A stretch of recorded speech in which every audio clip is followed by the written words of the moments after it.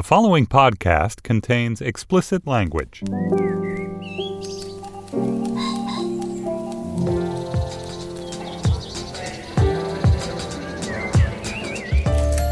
I'm Stephen Metcalf, and this is the Slate Culture Gabfest, the fourth wall of the fourth wall edition.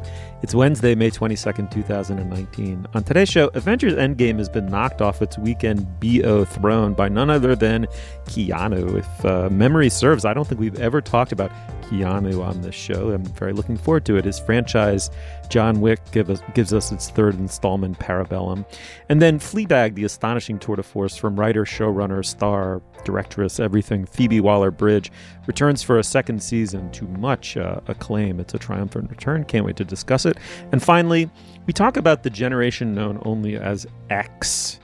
Joining me today is the deputy managing editor of the Los Angeles Times, Julia Turner. Hello, Julia. Hello, sir. And of course, Slate's film critic is Dana Stevens. Hey, Dana. Hey, Stephen. You could write down all of his dialogue on a single page, maybe not literally, but in John Wick 3 Parabellum, we are placed well beyond the reaches of the literal. There is a moody, contemplative pseudo-movie somewhere in here, buried beneath the drapery of its tone-poetic production design and its many spectacular fight scenes, but really, who cares? There's, world-building mythology about a community of assassins, but who cares? Let's be honest, you came for the dead soul performance of Keanu as John Wick, a wanderer in a fallen world, the killer among killers who's forced out of retirement to avenge the death of his puppy, part Clint Eastwood, man with no name, part Hong Kong action set piece savant, all via Con Dios. Let's listen to a clip. You do realize that I'm management now, right? I'm not service anymore, John, so I don't go around shooting people in the head. I'm not asking you to kill anyone. I just need you to get me to him. To who? Your old boss. You want to kill Barada? I'm not gonna kill him. I just need to talk. What could he possibly give to you? Guidance. Look, I made a deal when I agreed to run this hotel. And that deal said that I had to follow the rules of the table.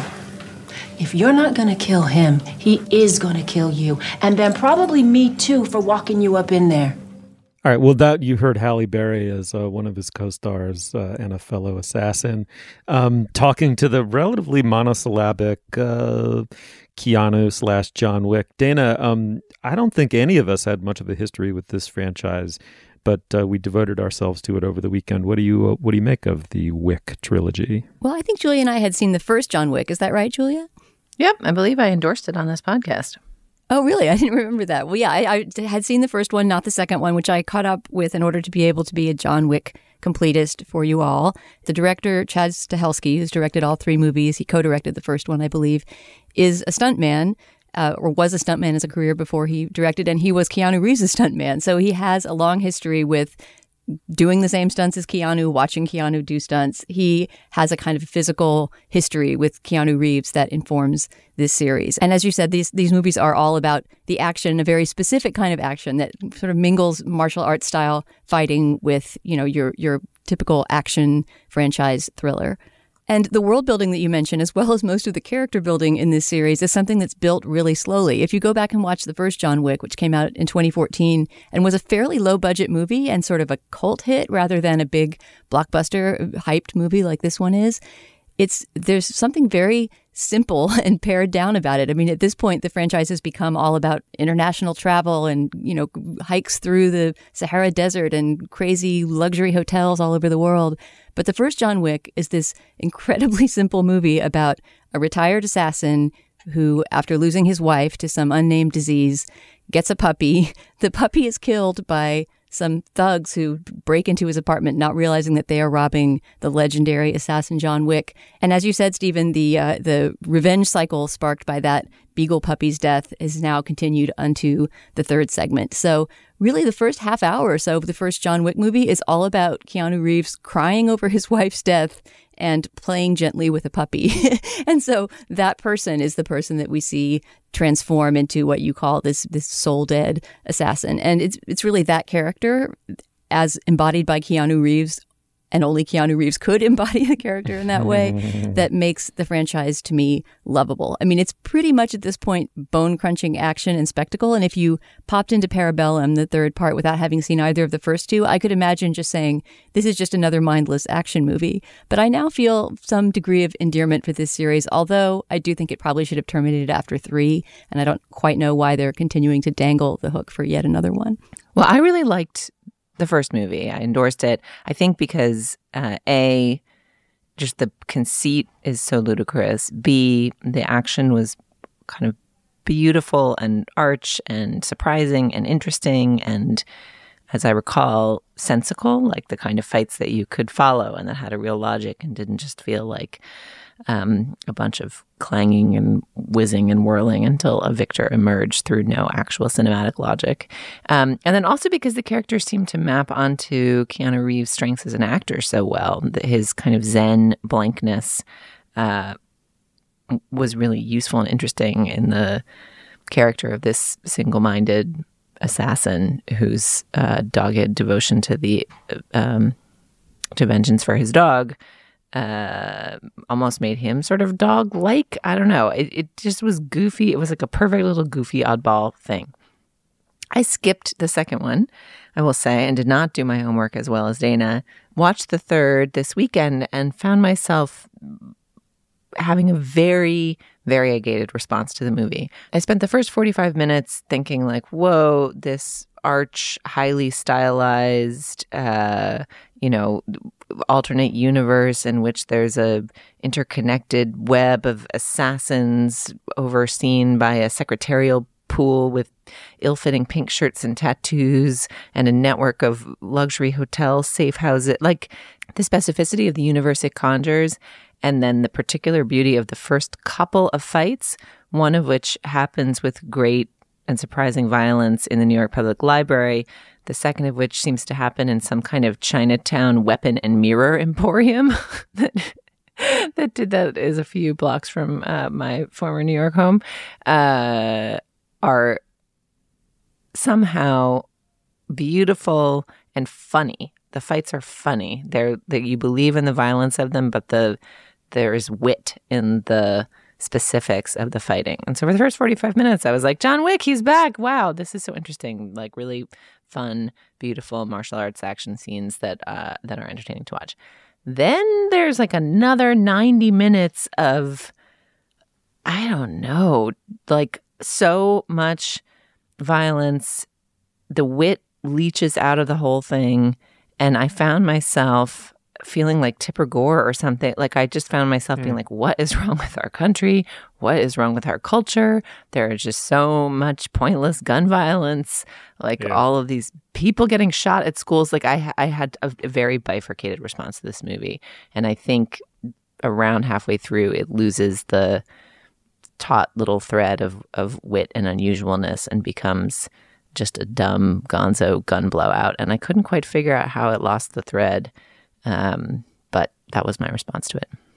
Yeah, Julia, that's uncanny. I mean, that's almost exactly that graphs perfectly on, maps perfectly on top of my reaction to the movie, which was knowing very little. I'd caught bits of the first one on TV, and loved its kind of low budget, unself-conscious, like kind of cult, came in as a cult movie, underhyped, sort of in contrast to like Mission Impossible, which just comes at you right out of the gate as a juggernaut.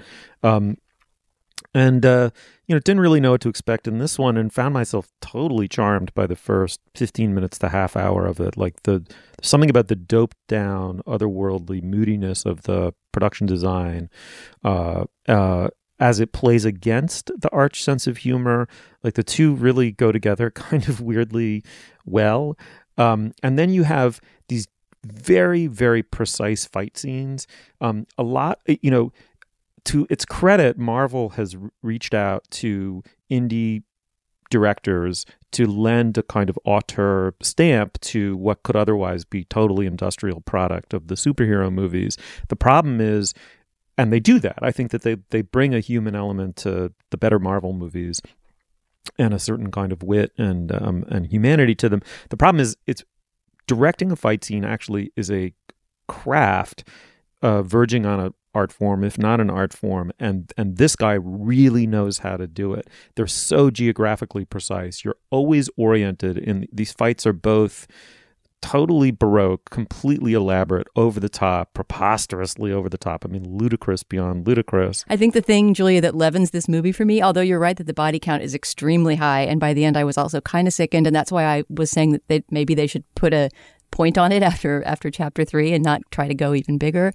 But I think the thing that saves me from the kind of horror of the many bone-crunching action sequences and the body count, which has to be over 100 people that die in this movie.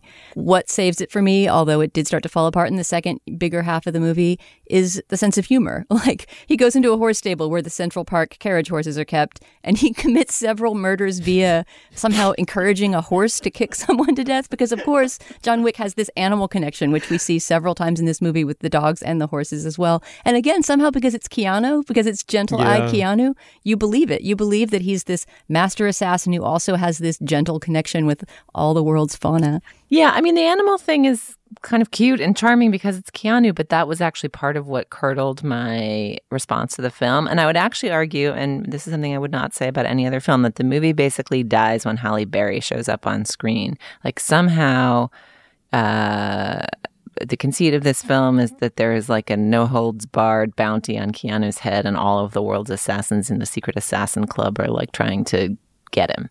So he's on the lam, and he secrets himself away to the Orient. I guess it's Casablanca, but it's like some pretty frickin' robes and camels and souks, and you know, it's the Orient. And he runs into the Oriental version of the Safe House Hotel, which Halle Berry somehow runs as a retired assassin, and she has not one but 2 dogs. And so it's like John Wick 3, double the dogs, and they have this other fight where the dogs, it seems to basically be launched by the idea of Halle Berry being parted with her dog. There's just this like core of animal sentimentality pitted with absolute disregard for human life that eventually just made me nauseous. Like, what the hell is wrong with this culture? That, you know, it just made me think about everybody being sad about the dying gorilla and nobody being sad about all of the other things that there are to be sad about in the world. Like, I really was appalled by it. Like, I have never felt so conservative as by the time I walked out of this movie, and just thought our culture is broken and rotten and very, very dumb. It's so funny. I've had that exact reaction to so many violent blockbuster movies I've watched over the years. Like, I can almost number that emotion and just recognize it when it comes up. But I managed to avoid it in this movie, and it was probably because of the goodwill carried over from previous movies. I completely agree, Julia, that the Orientalism in this movie is distasteful and gross, and was absent from the other 2 movies, really, where most of the bad guys tended to be Russians or Italians or someone that we're not quite so culturally used to regarding as, you know, blank others to be slaughtered at will. I mean, the puppy at the center of this movie, you know, isn't the one that got killed in the first installment. It's Keanu, right? I mean, the word that everyone is kind of simultaneously realizing, A, that this is a monster franchise built up from, you know, modest beginnings, and B, that they kind of love Keanu, you know, that he himself, I mean, even as he's playing John Wick, this stolid, emotionless killing machine, you imagine that he's essentially a puppy dog. You know, he's still Bill or Ted, whichever one he was, from The Excellent Adventure, who just kind of wants to be at home, being dandled, you know, and given treats or something. I mean, there's just a kind of innocence to Keanu, and to the extent that to the extent that you feel that throughout the movie, the fact that he's wholesale slaughtering dozens and dozens of people maybe doesn't start to bother you. But Julia, I agree. I mean, just given how much do you have to leave at the theater door to walk in and watch a movie in which gun violence it's stabby. A lot of the movie is stabby. A lot of it's hand to hand. A lot of it involves knives and not guns.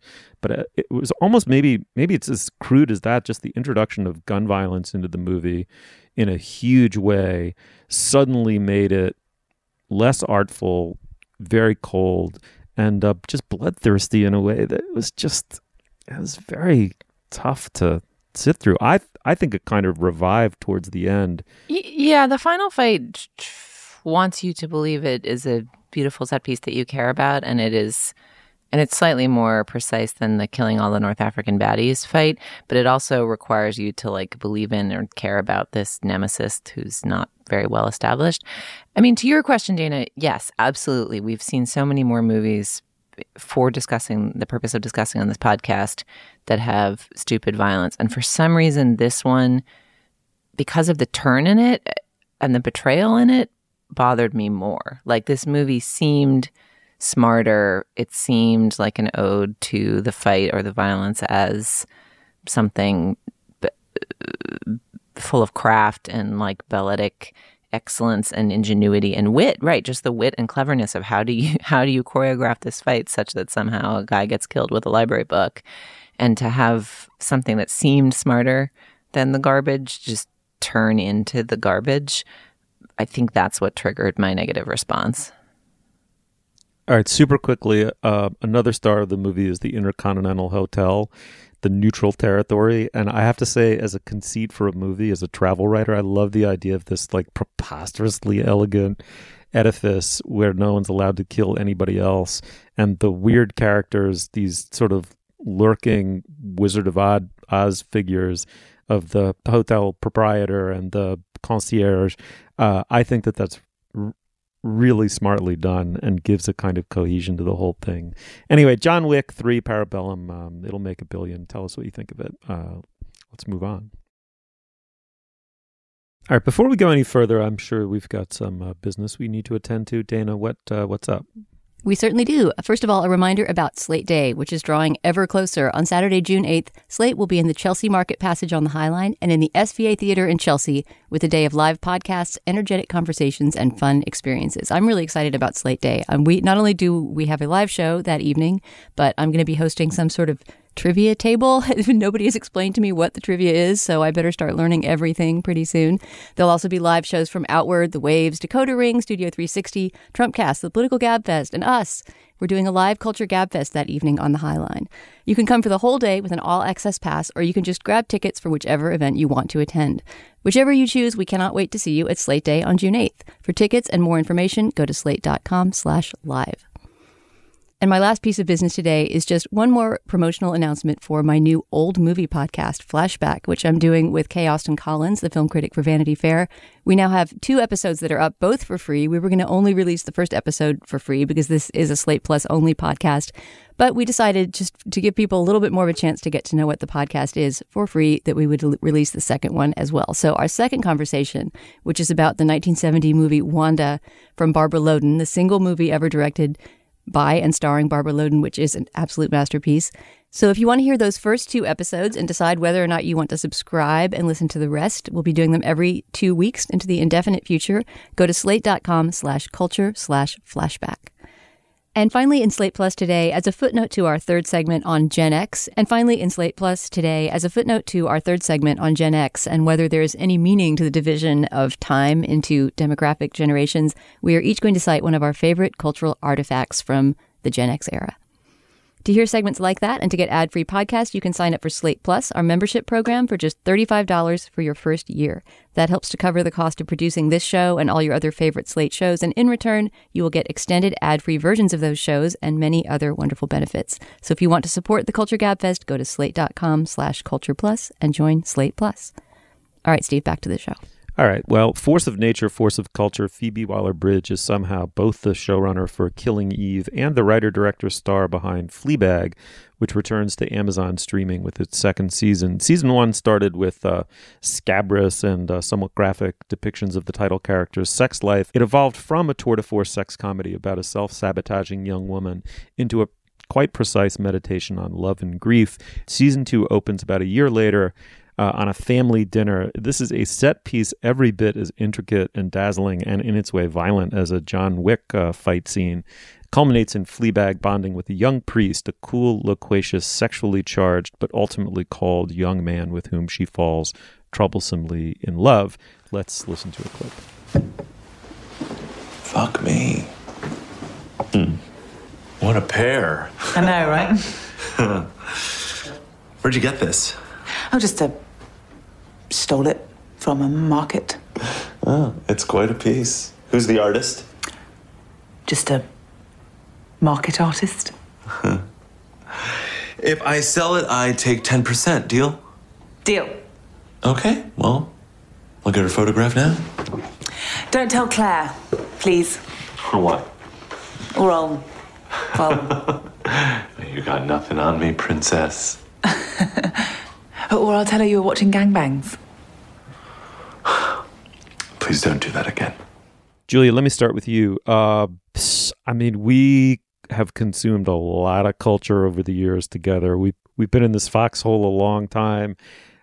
I'm guessing Fleabag is one of the real keepers. What do you think? That's a leading question, Steve, but I will allow it because I loved this. And I recognize that at this moment in the arrival of Fleabag 2 onto the cultural scene, we may perhaps not be giving our audience news. This season of this show has been wildly quelled over. There have been many, many, many accolades, including from our own Gilla Paskin.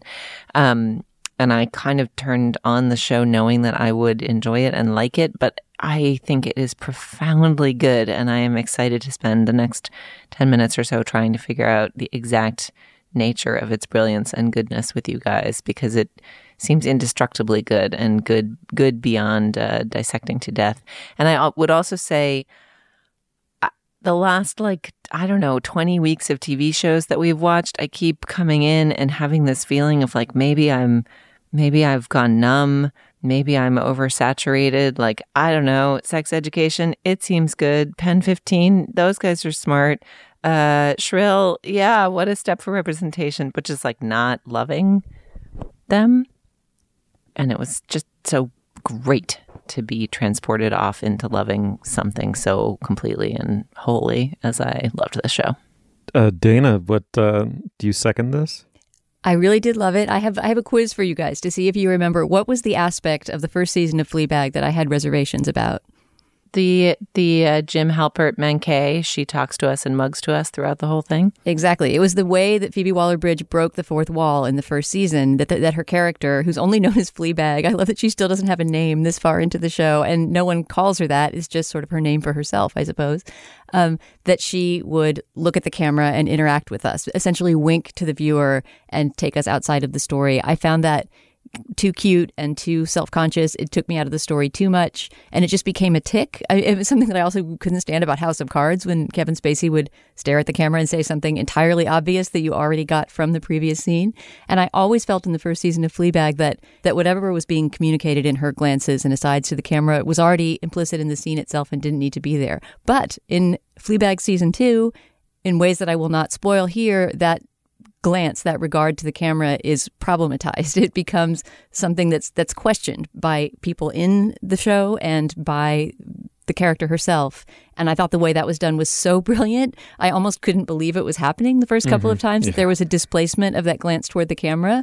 It was the fourth wall of the fourth wall being broken, right? I mean, the acknowledgement of the acknowledgement. And that sounds sort of too meta and too clever, but in fact, that was what brought out the heart of the character and of the show. And so I won't say more than that, but I will say that my only reservation about the first season of Fleabag was displaced radically and beautifully by this season. And I really appreciated that. Yeah, I mean, it reflects back on the first season and makes it seem smarter and more soulful than it was because it's building to the second season.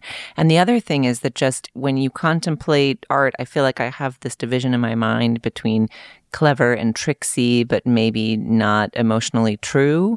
Like if you think about how fun it is to read sort of the game fiction of Italo Calvino, or to encounter the kind of clever, perfect craftsmanship of Ian McEwan, like the sharper the formal craft, sometimes the more removed it seems to be from honest human emotion. And what is so breathtaking about the season is that the formal cleverness is astoundingly, it hits you with surprise and beauty, and it brings you to a deeper emotional truth and makes you feel like you understand how to be a person and to love the people that you love. It like it's so good.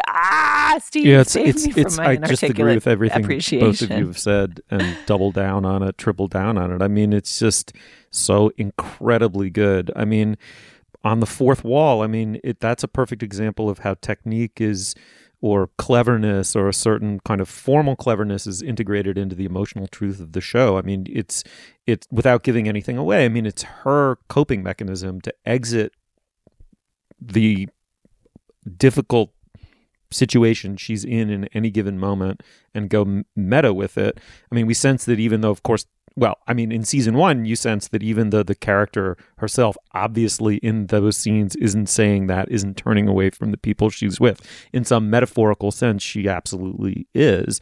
And the commentary in her head is this, savage commentary and self-savage commentary in her head is a way of, is a distancing technique, is meant to bring the viewer face to face with a distancing technique that this person clearly uses in her life. That's incorporated. That's the baseline incorporated into season 2. I mean, it becomes about that distance that character needs to establish in order to cope and survive, but ultimately is putting a second skin between her and the world. I mean, it's just so fucking brilliantly conceived and executed. I just think, I've just to digress for a second, like I'm obsessed with the relationship between craft and genius, and when you get an art form that's just beginning to know itself, nobody knows really what they're doing. They don't have technique yet, right? When you listen to the Rolling Stones playing rock and roll in 1962, they didn't grow up having music lessons where they learned how to play rock and roll, right? They're discovering in playing this kind of music with one another, using relatively new technologies, how to make these loud, supercharged noises, and that's where the energy and the truth of it comes from. And then the next generation gets music lessons or listens to those records a million times, both, presumably, and then technique begins to enter and it refines, but something gets lost. And I think what happened with TV and streaming TV especially is television had these little glimmers of genius, and then somehow, somewhere in the course of the 10 or so years we've been doing the show, it got really, really good, but then became recursive, and it became super professionalized. The level of craft on your average, boutique streaming TV show is so fucking high, and that and comedy especially now is a product of technique. I mean, people who just have it as a kind of reflex in their nerves to produce these kind of joke dense scripts. And kind of what got lost was genius. And what's amazing about Phoebe Waller-Bridge is, in part obviously because she's starring in it, but is that she's just brought that impossibly, she's just brought the quiddity, back to it, the irreducible, that's genius. Like, what she's fucking doing is so beyond just simply being good, right? And Julie, I just completely agree with you. It's, for the first time in a long time, one's commitment to getting to the end of something doesn't feel like homework.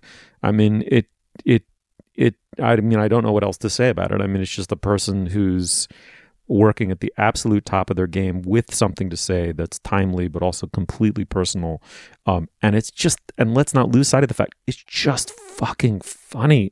I mean, she's just, as a performer and as a writer, she's so unbelievably funny. It's like you're both getting open heart surgery and laughing your ass off at the same time. It's just an amazing achievement. Yeah, Steve, I have to say the last show that I felt that way about, that we've watched, that I was absolutely entranced by, watched beginning to end and felt could only exist from this one person's mind, was Russian Doll, which resembles the show in another way, in that it's short and compact. Its entire season also was, I believe, 6 half-hour episodes, and there's just something so satisfying about binging something beginning to end in a single, less than 3-hour stretch and feeling like the arc has been completed and somebody's not stringing me along, making me see 17 more seasons that are of dubious quality. It's conceptually brilliant. It has something real and valuable, I think, to say about modern life and love.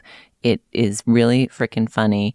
Her performance is excellent. Also, the rest of the characters and their performances are excellent. Like, I don't think I fully appreciated when I watched season 1 how brilliant Olivia Colman, recent Best Actress Oscar winner, as the evil stepmother, this archetypal character who's just deliciously terrible.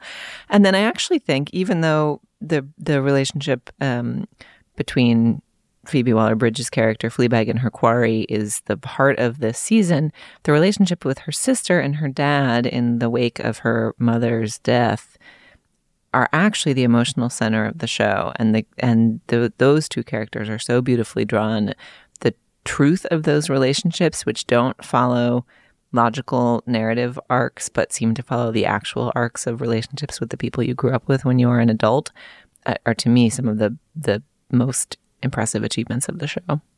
Yeah, absolutely agree, Julia. The casting is absolutely dead on. And Andrew Scott, who plays the unnamed priest called only the priest in the credits, is such a discovery. I can't wait to see him in other things. Who he reminds me of, and maybe this is part of why the entire internet is swooning for this hot alcoholic priest, it reminded me of seeing Mark Ruffalo and You Can Count on Me, and him just seeming like someone from outside the movie world. Like there's something so natural about his delivery that he just seems like a person who happened onto the set and is just existing with his actual faith and his actual speech patterns and his actual beliefs. And his actual biceps.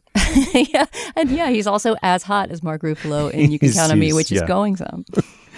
Yes, he is that hot. This show's so fucking good. You got to check it out. Fleabag, it's in season 2. If you haven't watched season 1, just do the whole arc of it. But catch yourself up. It's can't miss. Reality Bites, Nirvana, Slackers, the movie Slacker, grunge, all avatars of the relatively minor moment and generation known only as X marks the spot where something might have been, or so many people seem to say when talking about the generation that came after the boomers. It's treated often as a hangover, an afterthought, or like a kind of lost middle child. It's kind of, the New York Times, Julia, the occasion for this is the New York Times has done a giant package on Generation X. And of course, there's just endless generational chatter and really warfare on Twitter. I was trying to sort this all out in my head. You kind of have this deadbeat moment that comes, it's definitely in the aftermath of the 1980s. Reagan is gone. Bush 1 is kind of a nullity as a president, but it's before all of the defining features of the 90s kick in. The internet, right? The rise of the internet, the dot-com bubble, and Clintonism really haven't expressed themselves yet. And you get this, like, I'm going to call it a 3 to 5 year period between roughly 89, 90 and roughly 94, 95. And all of this stuff happens in it. And there's this intensely self-conscious and highly commercialized attempt to identify what this moment is, who this moment speaks to, who's coming after the baby boomers, and all of the touchstones that I just mentioned arise during then. And then in some sense it's kind of over. It's come and gone. Am I just talking my own book here because I happen to be in graduate school during those years listening to Nirvana and going to see Winona Ryder movies, or am I onto something here? Oh, I mean, I guess that seems reasonable.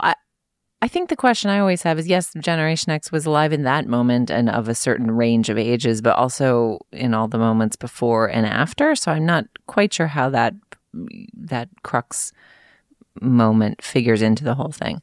I will say, parochially, that I define every examination of Generation X on the merits of whether it defines me as part of Generation X. This one defines Generation X as born between 1965 and 1980. I was born in 1978. Sometimes I am classified as between X and Y in the generation that I think at Slate we once called Generation Catalano, aka the people who were of swooning age when Jordan Catalano's character was on My So-Called Life, a TV show that I actually never watched, but recognized the symptoms of. And so anyway, as the tail end baby of this generation who was like 13 or whatever when Singles came out and aspired to growing up into that kind of interesting, cool, slacker, whatever, I felt both happy to be included and then, because I guess maybe I am Generation X, like a little skeptical about what inclusion meant. I mean, to me, the most interesting thing about this is the rise of, you can tell who's in charge of the media by what it is nostalgic for and interested in. So I guess this package made me feel old because the people who care about Generation X and growing up in the 90s, something that I devoted issues of my college newspaper to, now run the style section of the New York Times, and more power to them.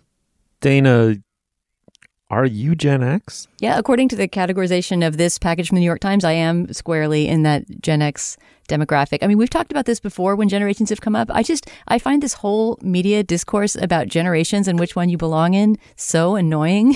And there's almost nothing in this package that I found to be of any value, really. It just seems like this empty recitation of product names and brand signifiers. And the divisions always seem completely random. And there's always some sub-generation, like Julia mentioned, Generation Catalano being invented so that you can narcissistically preen over your adolescence more. I just don't really understand the point of this generational division except for creating, I don't know, a media stir or warfare amidst the generations or something. And in general, it just seems to me like a somewhat empty cultural exercise. Can somebody explain to me the value in these divisions, or why we should believe whatever cutoff dates are thrown at us by whatever package? I have a theory if you want to hear it. So I think that so the question of whether or not generations are a useful analytic category, much less real, is in and of itself to me is just an interesting question. And the way I would divide it up is that prior to roughly the baby boomers, or at least prior to the creation of the modern marketing science of modern marketing demographics, the concept of generations had something like a historical reality behind it, which is a cohort that comes of age during a cataclysmic turning point in history, usually associated with war or some kind of upheaval, that conceives of itself in highly self-conscious generational terms. So the founding fathers were a generation, the lost generation because of World War I. Onto this has been grafted, super commercialized marketing categories that are a way of manufacturing patterns of mass consumption, usually via nostalgia or a kind of generational narcissism. The boomers are interesting for being both, right? From sampling both of those two phenomena kind of equally. I mean, on the one hand, the boomers absolutely were defined by the cataclysms of public life in the 1960s. They both were shaped by them and put their stamps on them, and thought of themselves in highly super self-conscious terms as a generation defined by those events, and then in quite grandiose terms, as a generation that would go on to make history and place its stamp on the world. I mean, I think all of those things are true enough to be regarded as sociologically real in some sense. At the same time, the boomers were also the very first generation to have been conceived by corporate America as a consumption cohort that could be marketed to en masse all at the same time. And as I've seen someone say on Twitter, the boomers have essentially squatted on public life since roughly 1964, when they embraced, the Beatles. I mean, many people embraced the Beatles, but effectively with the rock and roll becoming the dominant cultural, pop cultural music force in 1964, and they've never ever relinquished that squatting. And so, quite a lot of what people feel about generations is a kind of referendum on the boomers, their own super narcissistic, self-conscious domination of public life for the last 50, 60 years. What I would say is that I was born in 1964, and which means that I'm completely a phenomenon of the cusp. That many definitions say that I'm virtually the last baby boomer. Many definitions say I'm the very first Gen Xer. I've never felt specifically like either. If I hang out with people who are 1 to 3 years older than I am, I feel as though I'm hanging out with people who feel to me more like 10 or 20 years older. Their orientation is still somewhat in the 1960s. If they're a younger sibling, they will have had an older sibling who absolutely came of age in the 1960s, and they experienced that, very powerfully and very vicariously. If I hang out with people 1 to 3 years younger than I am, I absolutely feel as though I'm hanging out with people who grew up in the Reagan 80s. So I feel personally hyper aware of these things. The one thing I would say, and as if they're real, right? What I find persuasive about this Generation X concept is that if you're someone like me who lived in the cusp, those 5 years between 1990 and 1995 were really, really defining, because that was sort of as you were losing something. You know, you were losing your adolescent self. You were losing your sense that the music you listened to as an adolescent would always be the most important, most dominant music that ever was. And then you got this kind of new lease on life, because there was this highly self-conscious youth culture that was drawing on the energies of things that mattered to you one last time, right? So rock and roll, which was so obviously, by 1990, if you had half a brain, you knew it was going to be just displaced as youth music by hip hop. That was inevitable. All the energy, all of the originality, all the novelty, all of what was progressive and forward moving about popular music was coming out of hip hop and not out of rock and roll. And then you suddenly get Nirvana. You know, you get you had blockbuster cinema completely displace the auteur movie making of the 1970s, and all of a sudden you get Sundance, and indie filmmaking achieving a new kind of cultural salience, and it it was just kind of the long early 90s, when I was in grad school, and all of this stuff was like, this is kind of cool, and then it just curdled and commercialized and became twee and turned into Evan Dando so fucking quickly, and disappeared. So I understand the nostalgia of it, but it's just saturated with both things. I mean, a degree of, authenticity and a high degree of totally shit-eating, ironic, pseudo inauthenticity. Yeah, I mean, I think constitutionally, Dana, I'm with you that intellectually generations seem like an act of collusion between marketers and journalists who are interested in pushing our nostalgia buttons. And then I'm also with Steve in that there is some commonality that you share with the people who grew up with the same set of experiences and references. As for this particular package of nostalgia from the New York Times, I mean, on the one hand, I admire the scope of it. There were lots of interesting bits and bobs within it. In particular, reading Katie Weaver pretending it's 1994. That was a funny essay, and it was interesting to think about how communication and planning and the texture of daily life has been changed by the telephone. Other reexaminations felt less valuable to me. I love Taffy Brodesser-Akner, and I'll read everything she ever writes, but I'm not sure we needed to look back with the hindsight of however many years, 25 years, to learn that the rules, the infamous dating guide that taught women in the 90s that they should snare men by acting like they didn't want them, was really necessary. Like we actually wrote all those essays then and had all those thoughts then. And my teen self who hadn't dated anybody was like, oh, the rules, disgusting. That's not the kind of woman I am. So I don't know, man. It's funny though that we're both cuspies. Dana, this is a Gen X podcast flanked by ingoing and outgoing cusp people. Maybe that fundamentally defines the Slate Culture Gabfest. Yeah, we have to invent a name. We have to invent a micro, nano generation for just the three of us, which one we belong to. I don't think it made it anywhere into this package, but do you guys remember earlier in the year when CBS News ran some kind of chyron, or it wasn't even the chyron, it was a screen that was dividing up the generations, and it left out Gen X entirely? Yes. And it became this huge meme on Twitter. Literally the years between, I think it was like 1964 and 1981 were just not accounted for. Like no people were born during that time, which is maybe the most Gen X thing ever, right? Just being the forgotten. Because I guess one thing you can sociologically say with some truth that isn't just about one writer remembering eating Dunkaroos in the backseat of their parents' car is that it was a demographically small generation. Yes. There are a lot more people born in that millennial period, and obviously in the baby boomer period, than in this cuspy era when we were born. So that has to mean something in terms of kind of cultural power and sway and mass consumption and all of that. But as one of the pieces in this package points out, much of the technology that dictates and controls every moment of our daily lives now was invented by people from Gen X. Whether that's a gift or a curse, I don't know. But Sean Parker is cited, and Sergey Brin, right, the inventors of Google, and also Jack Dorsey of Twitter is a Gen X person. So I mean that the slacker idea that was popular in the early 90s, right? The idea that the Gen Xers were those who were not up to anything, who were apathetic and had no ambition, seems to be belied by the fact that they've transformed the entire world around us.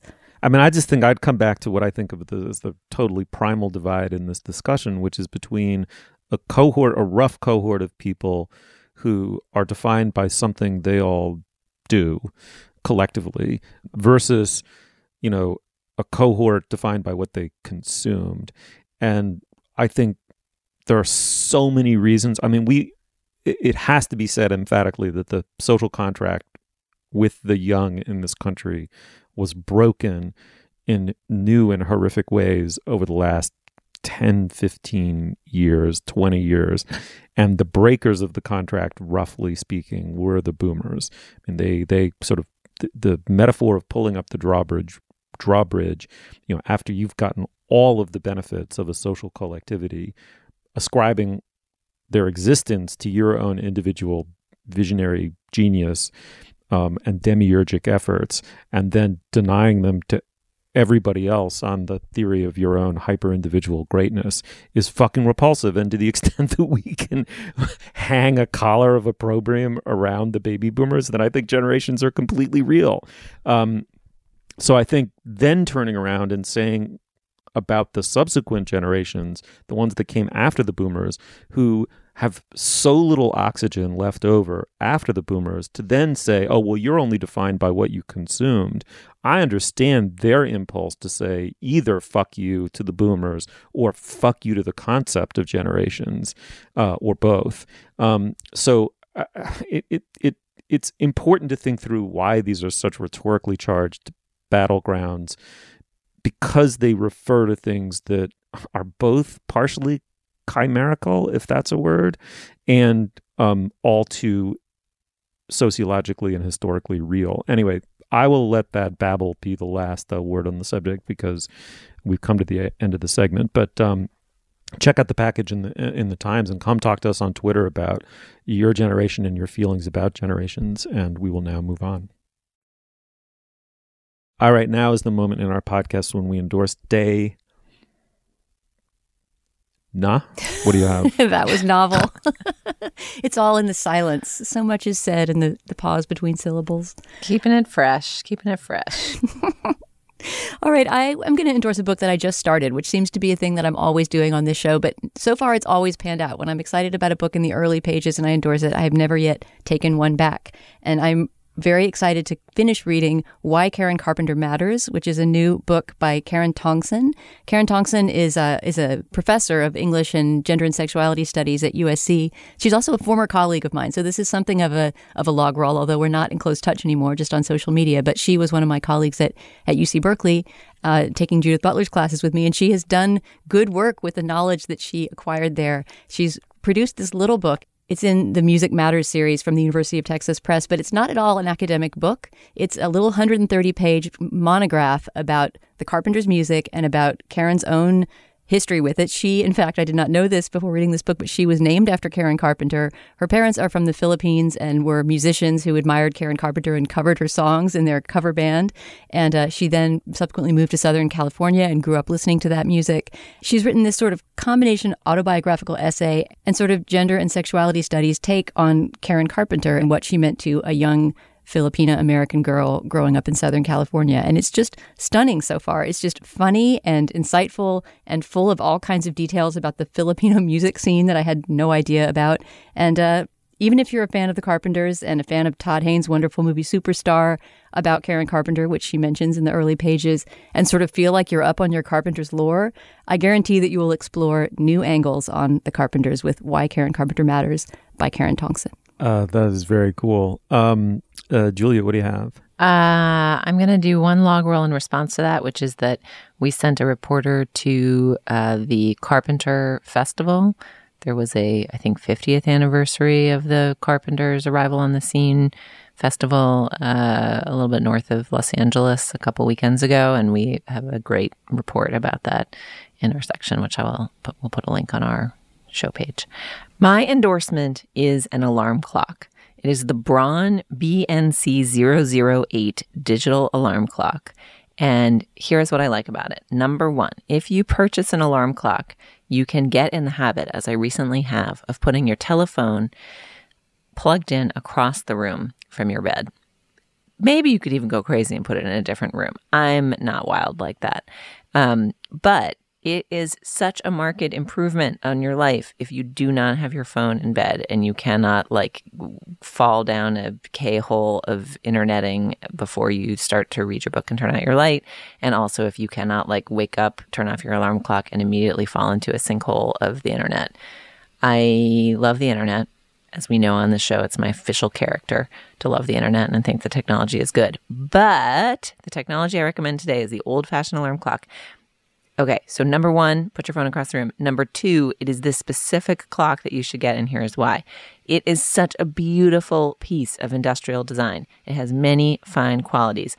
Number one, you can simultaneously see both the time that it is and the time that your alarm is set to. You don't have to toggle back and forth between them and then notice which switch it is.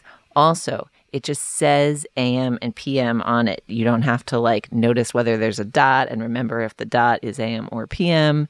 Number three, the mechanism by which you set the alarm is very clear. It's a button on the top of the clock, and when you set the alarm, it protrudes above the top edge of the clock, so you can just look at the clock and by clocking its mere shape, know whether the alarm is set. It's just so well designed. It's a beautiful clock. It costs $45. The Braun BNC008 digital alarm clock. Get it, set it, put your phone across the room. Your life will be changed.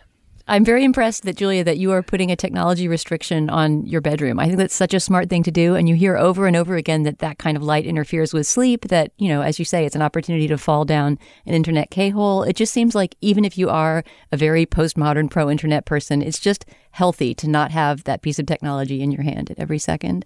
In fact, I'm so hardcore that I have an analog alarm clock with just, you know, smash the button on top and wake up in the morning. All right. Well, very quickly, I have discovered a music artist named Hatchie, Hatchie. I love her song, Obsessed. She has other songs as well. She's coming out with her first record in a couple of months, I think, or a month. She has an EP out. There's a ton of stuff on YouTube, including a KEXP live performance. She's great. Hatchie, Obsessed.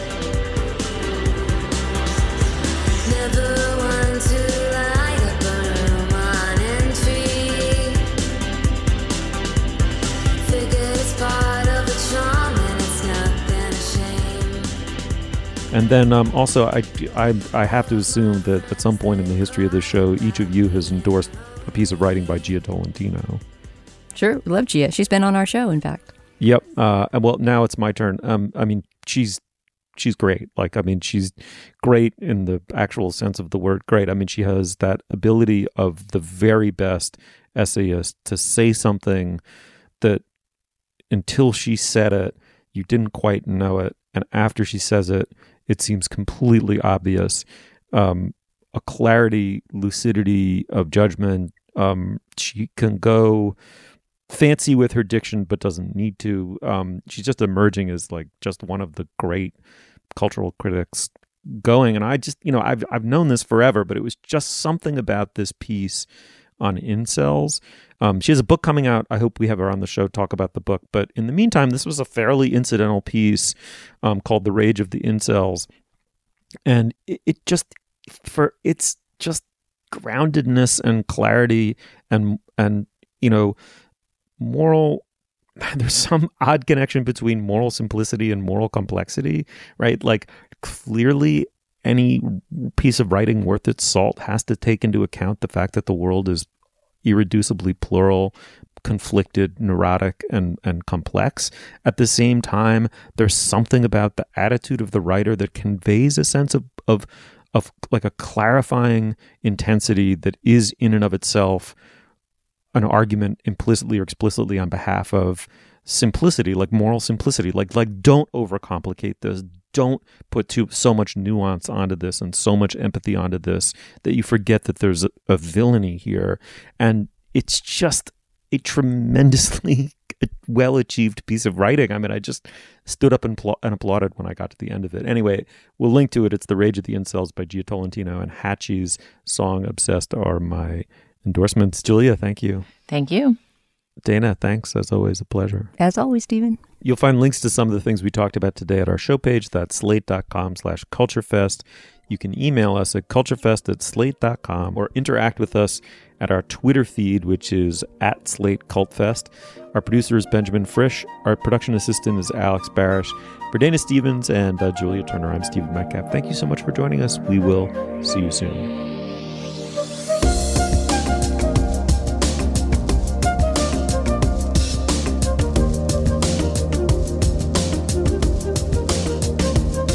Here's a sneak peek at this week's Slate Plus segment. If you want to hear the whole thing, plus ad-free podcasts, join us at slate.com/cultureplus.